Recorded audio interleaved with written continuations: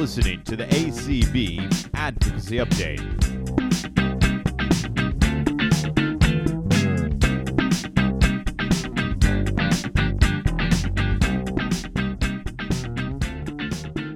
Hey everybody, welcome back to another episode of ACB Advocacy Update. This is Claire Stanley, the Advocacy and Outreach Specialist.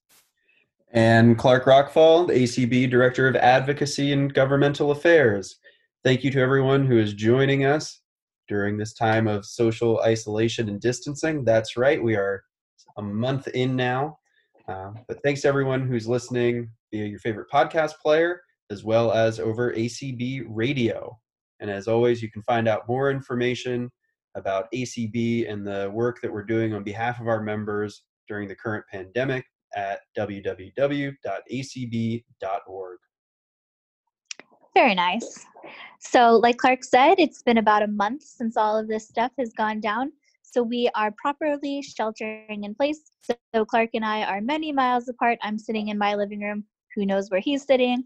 But we're excited to continue to bring advocacy to you guys, no matter where or what's going on. So with that in mind, we're going to be talking about a timely topic that's being impacted greatly by the COVID-19 crisis. So Clark, what are we talking about today? Sure. Well, a quick question for you, Claire. Ooh, I like questions. Yeah. If you have to remain socially distant and in some places have curfews and really shouldn't be going outside and interacting with other people due to coronavirus transmission, how are you going to vote this year? That's a really good question, Clark. I can tell you that in the state I live in, Maryland, we were supposed to have our primary elections at the end of this month, April, but they've actually postponed it till June. So I think we're still trying to figure it out. So that's a really good question. How do you vote when going in person can be at the risk of your own health? I know some states, such as my state that I live in, Maryland, is going toward absentee voting. So meaning your state will send you out a ballot and you vote that way. But Clark, what do people who are blind doing? I mean, can you read the paper ballot? That's right, Claire. And when we talk about vote by mail, we are talking about a paper ballot that is mailed to a voter's residence. The voter then has to fill out the standard text paper ballot.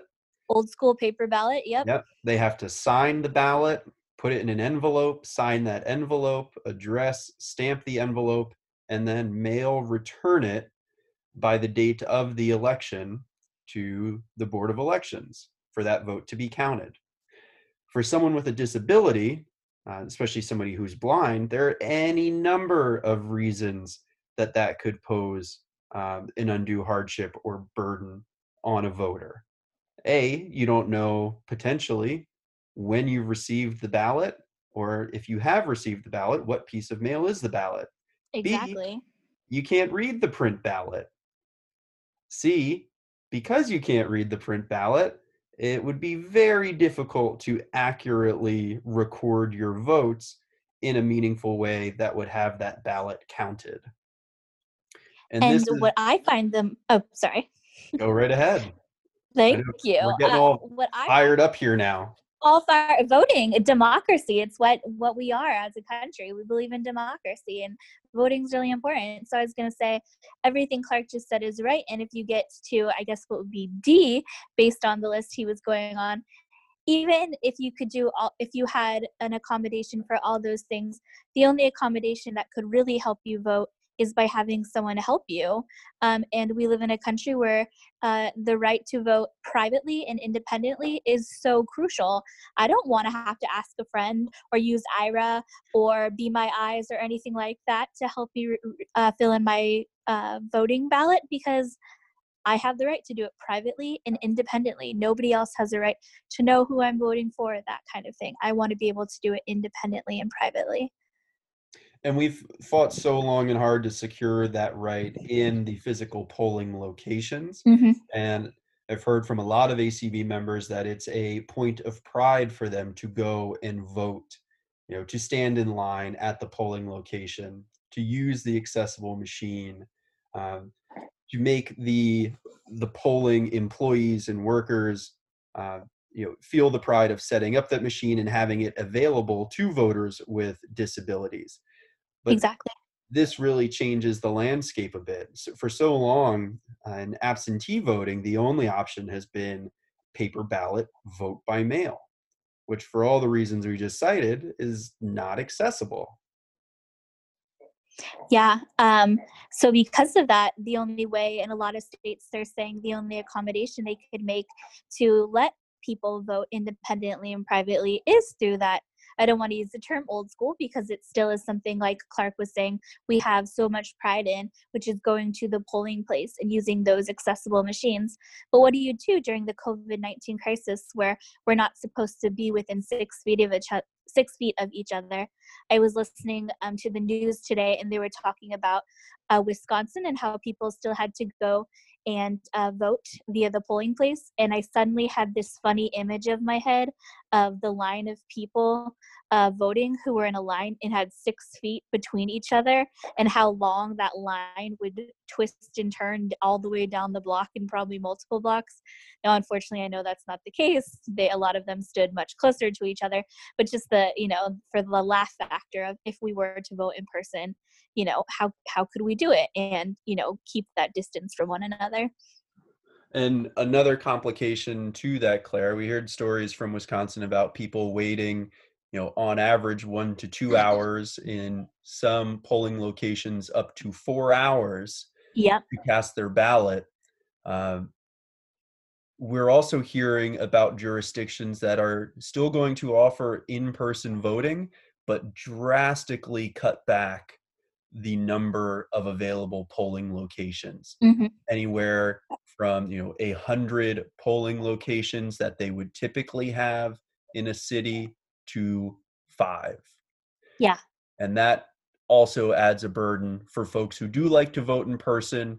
Now you have to navigate transportation. You're going to a polling location that might be unfamiliar to you because it's new and different. And this introduces a whole new list of variables into being able to successfully, privately, and independently cast that ballot.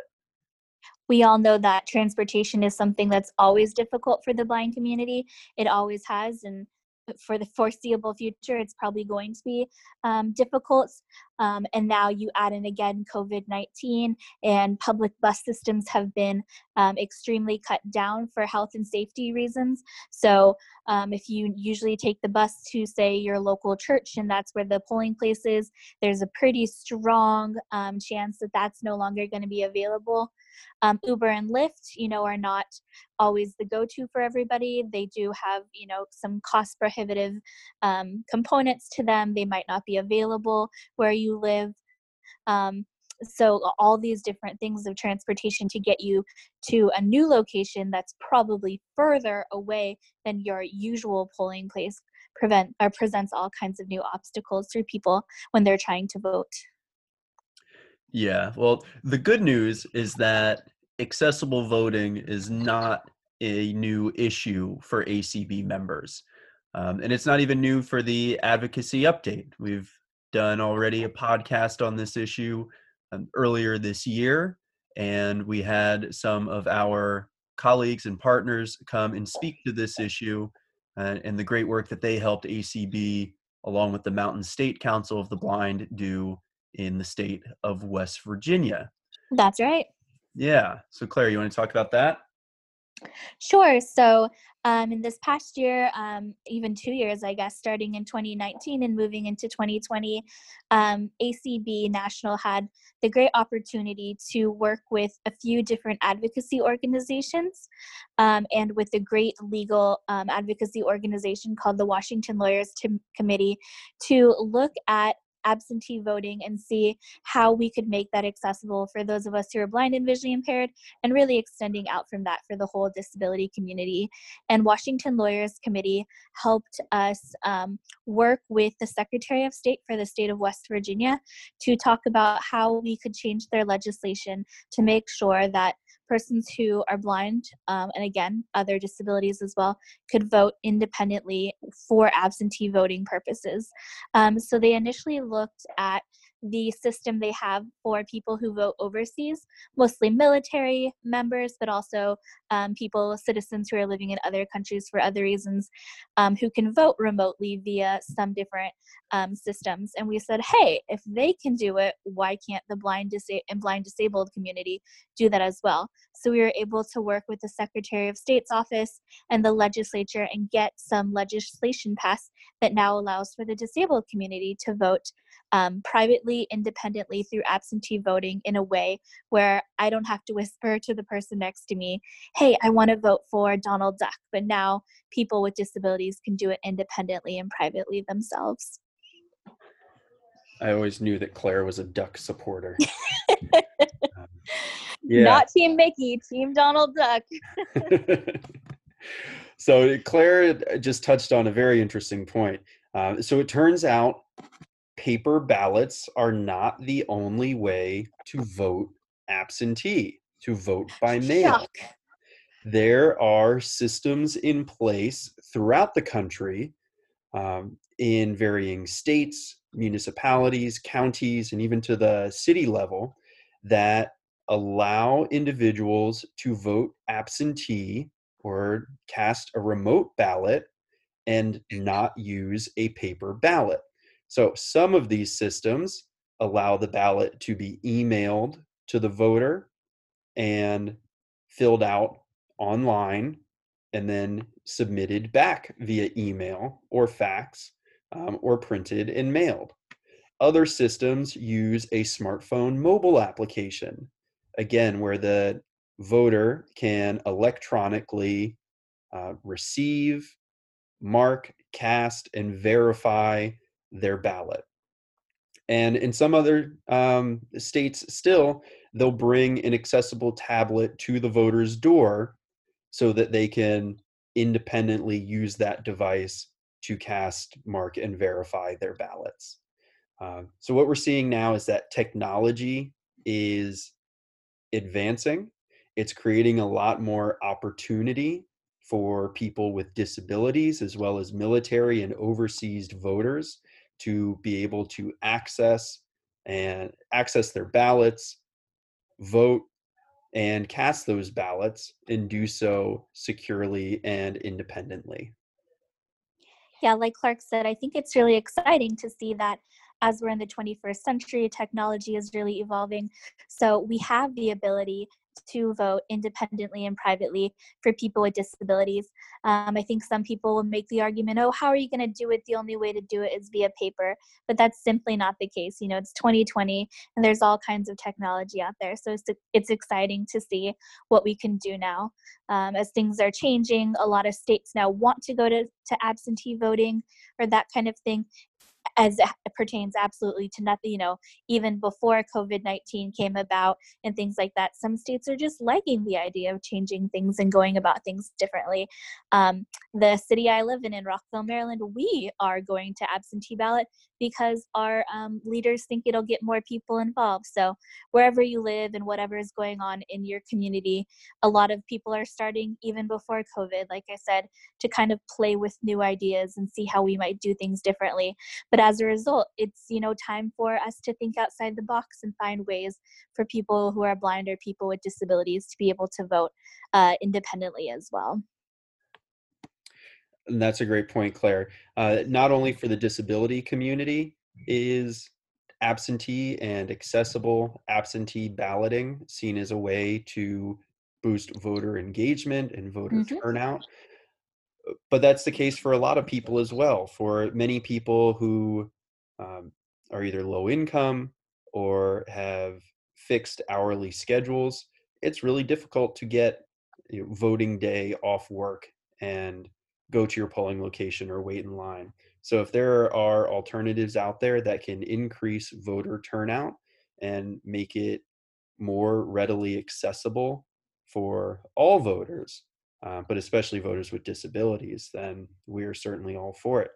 And the reason we're having this conversation right now in the COVID environment is because voting, as Claire was saying, has been a hot topic lately. So not only are states having to schedule and reschedule and rethink how they will administer the primary elections as well as the general election in the fall. But Congress is also taking note that as the state plans are shifting and evolving, there's going to need to be more financial resources for states and municipalities to implement these systems. Mm-hmm. So in the third stimulus package, which passed Congress and was signed into law, oh, it feels like an eternity ago, but I think it was only 2 weeks ago. I know it does, huh? Yeah, there was $400 million, million with an M as in Michael, as in million, for election assistance to be distributed among the states. However, including that federal funding, there was no mention of accessibilities or voters with disabilities. So ACB, in conjunction with many of our allies in the disability and civil rights community, put together a letter that we sent to the House and Senate leadership last week. This letter was joined by over 75 organizations that included many ACB affiliates. So thank you to all of those state and special interests that joined us in this effort. But it also, Claire, included many national organizations as well. Mm-hmm. Yep. So Organizations like NDRN, the National Disability Rights Network, other groups like that that have representation all across the country in all 50 states, who really help us to bring a louder voice to these issues. So it's pretty exciting that, again, it's, ACB is great and we're national and we have a lot of members, but it's great to see support from other disability organizations as well as other civil rights organizations, like Clark said, that can really amplify the voice that we have in this situation.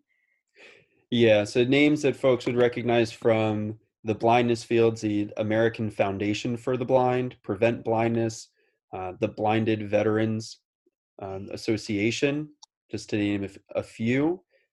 But because this issue goes beyond just impacting ACB members to the entire cross-disability community, like Claire said, NDRN, which is the national organization that oversees all of the protection and advocacy organizations in each of the 50 states.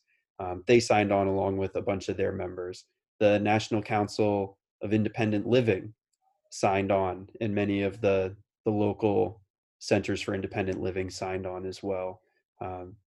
The Autistic Self-Advocacy Network, as well as Paralyzed Veterans of America, and so on and so on. So it's a great show of solidarity that a lot of our allies, both on the national level as well as on the state level, are paying close attention to this issue.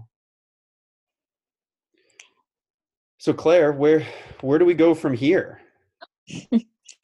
There's still a lot of work to be done. We'd like to think that, it's going to be all rainbows and butterflies, but there's still a lot of work to be done. Every state is dealing things with it in slightly different ways. That's the way things go in the United States. Every state has the right to do their own thing, but as a result, we're carefully assessing every state to see how they handle it. So that's kind of one of our big things right now, is just continually monitoring what's going on. So I'd encourage all of our members to keep an eye out for what your state Board of Elections and Secretary of State is doing. We want to hear from you guys. It's really important. We're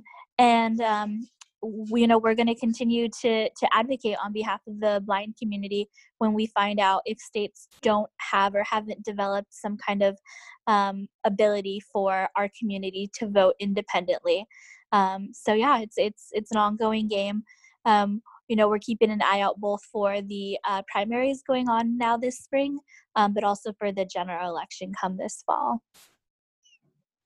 Yeah, and many folks will ask, is there a silver bullet that can address this issue? We certainly think that having an electronic or online-based system to receive, complete, and return a ballot will go a long way to increasing accessibility.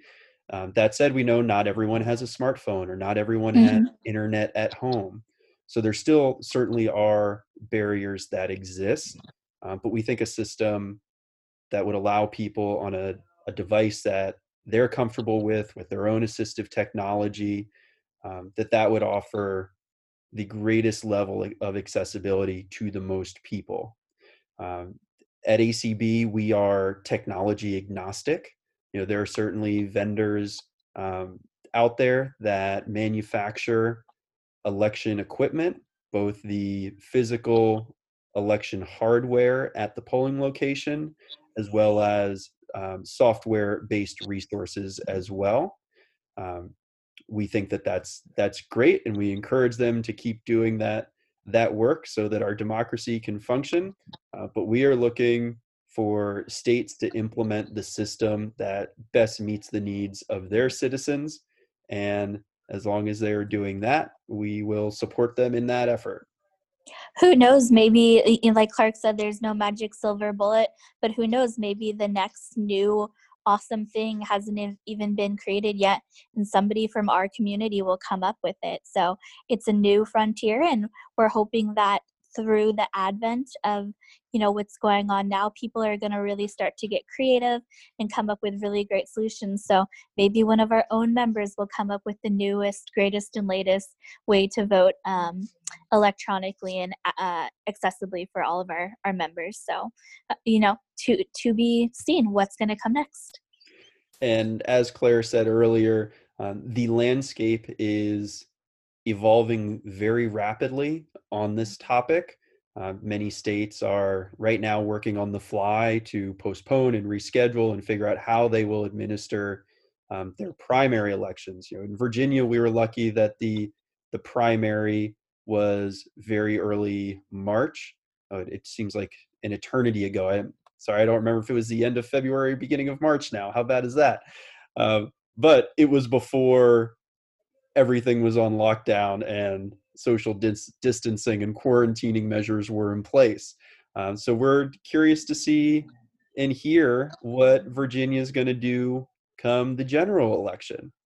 They're certainly able to watch and learn from other states to see what's working and what is not working. And we encourage our members to pay attention to what's going on in their state as well as other states as well. One of the best ways Definitely. to do that is to go to your state government websites, either for the Secretary of State, the Lieutenant Governor, or the Board of Elections. And there you can see the latest news as well as election rules. And Claire, there should be separate information there for voting absentee, Hmm. um, as well as something that you mentioned earlier, the uniformed and overseas voters and information there. And Yes. and why is that such a good resource for folks to become familiar with, Claire? That's really important because, this is going back to what we talked about with West Virginia. That was kind of the hook we were able to look at and see if your state has a successful ability to vote, um, from afar, so to speak, via, if you're in the military and you're abroad or for whatever else reason you're abroad, you can really point to what your state is using to say, hey, if they can do it remotely, why can't we do it remotely as well? So that's what was successful in West Virginia. Not to say that every state is the same, but it was a really successful hook for us to use in that situation. Yeah, and as folks gather information on this, we encourage you to share it with your state affiliate leadership, and in conjunction with your state, then share that information with us. And folks can reach Claire and me through email at advocacy@acb.org. Great. Well, I hope everybody is excited as we talk about voting. Again, it's something so important that the blind community has been fighting for many decades to get accessible polling places, and we've seen some great success. There's a lot to still be done, but we've seen a lot of great success, and I'm very thankful for the people who have come before me. But as we enter this new era where absentee voting is just becoming the new norm, and then which, as it's been extremely impacted now by COVID-19, and we now need this more than ever. I'm excited to see what our advocates can do, and we're going to keep working on it in the national office, and we hope that you guys can all come aside us and help be our allies in fighting for the accessibility within all 50 states. Yeah, and we encourage folks to find allies in your own state as well, whether that's the Center for Independent Living or the Protection and Advocacy Agency. On the national and state level, they are all very interested in this issue as well. And the more we can all speak with one voice and work with the broader community, the more impactful that voice will be. And then one more point, the letter that was sent to Congress, that is available on the ACB website as well. So if folks want to see the press release that went out on Monday, April 13th, or the letter that was sent to Congress on Friday, April 10th, that is available on the website, or you can email advocacy@acb.org, and we'd be happy to send that to you for your own in-state advocacy efforts as well. Great. Well, we hope everybody is doing okay and staying safe during this COVID crisis. Clark and I are going to continue to advocate for our needs that are impacted by COVID-19. So please, if anything has arisen during this time, you can always reach out to us at advocacy@acb.org. That's advocacy@acb.org. And Clark, what do we always say? Keep advocating. Get up, get up, get up, get up, get up, get up.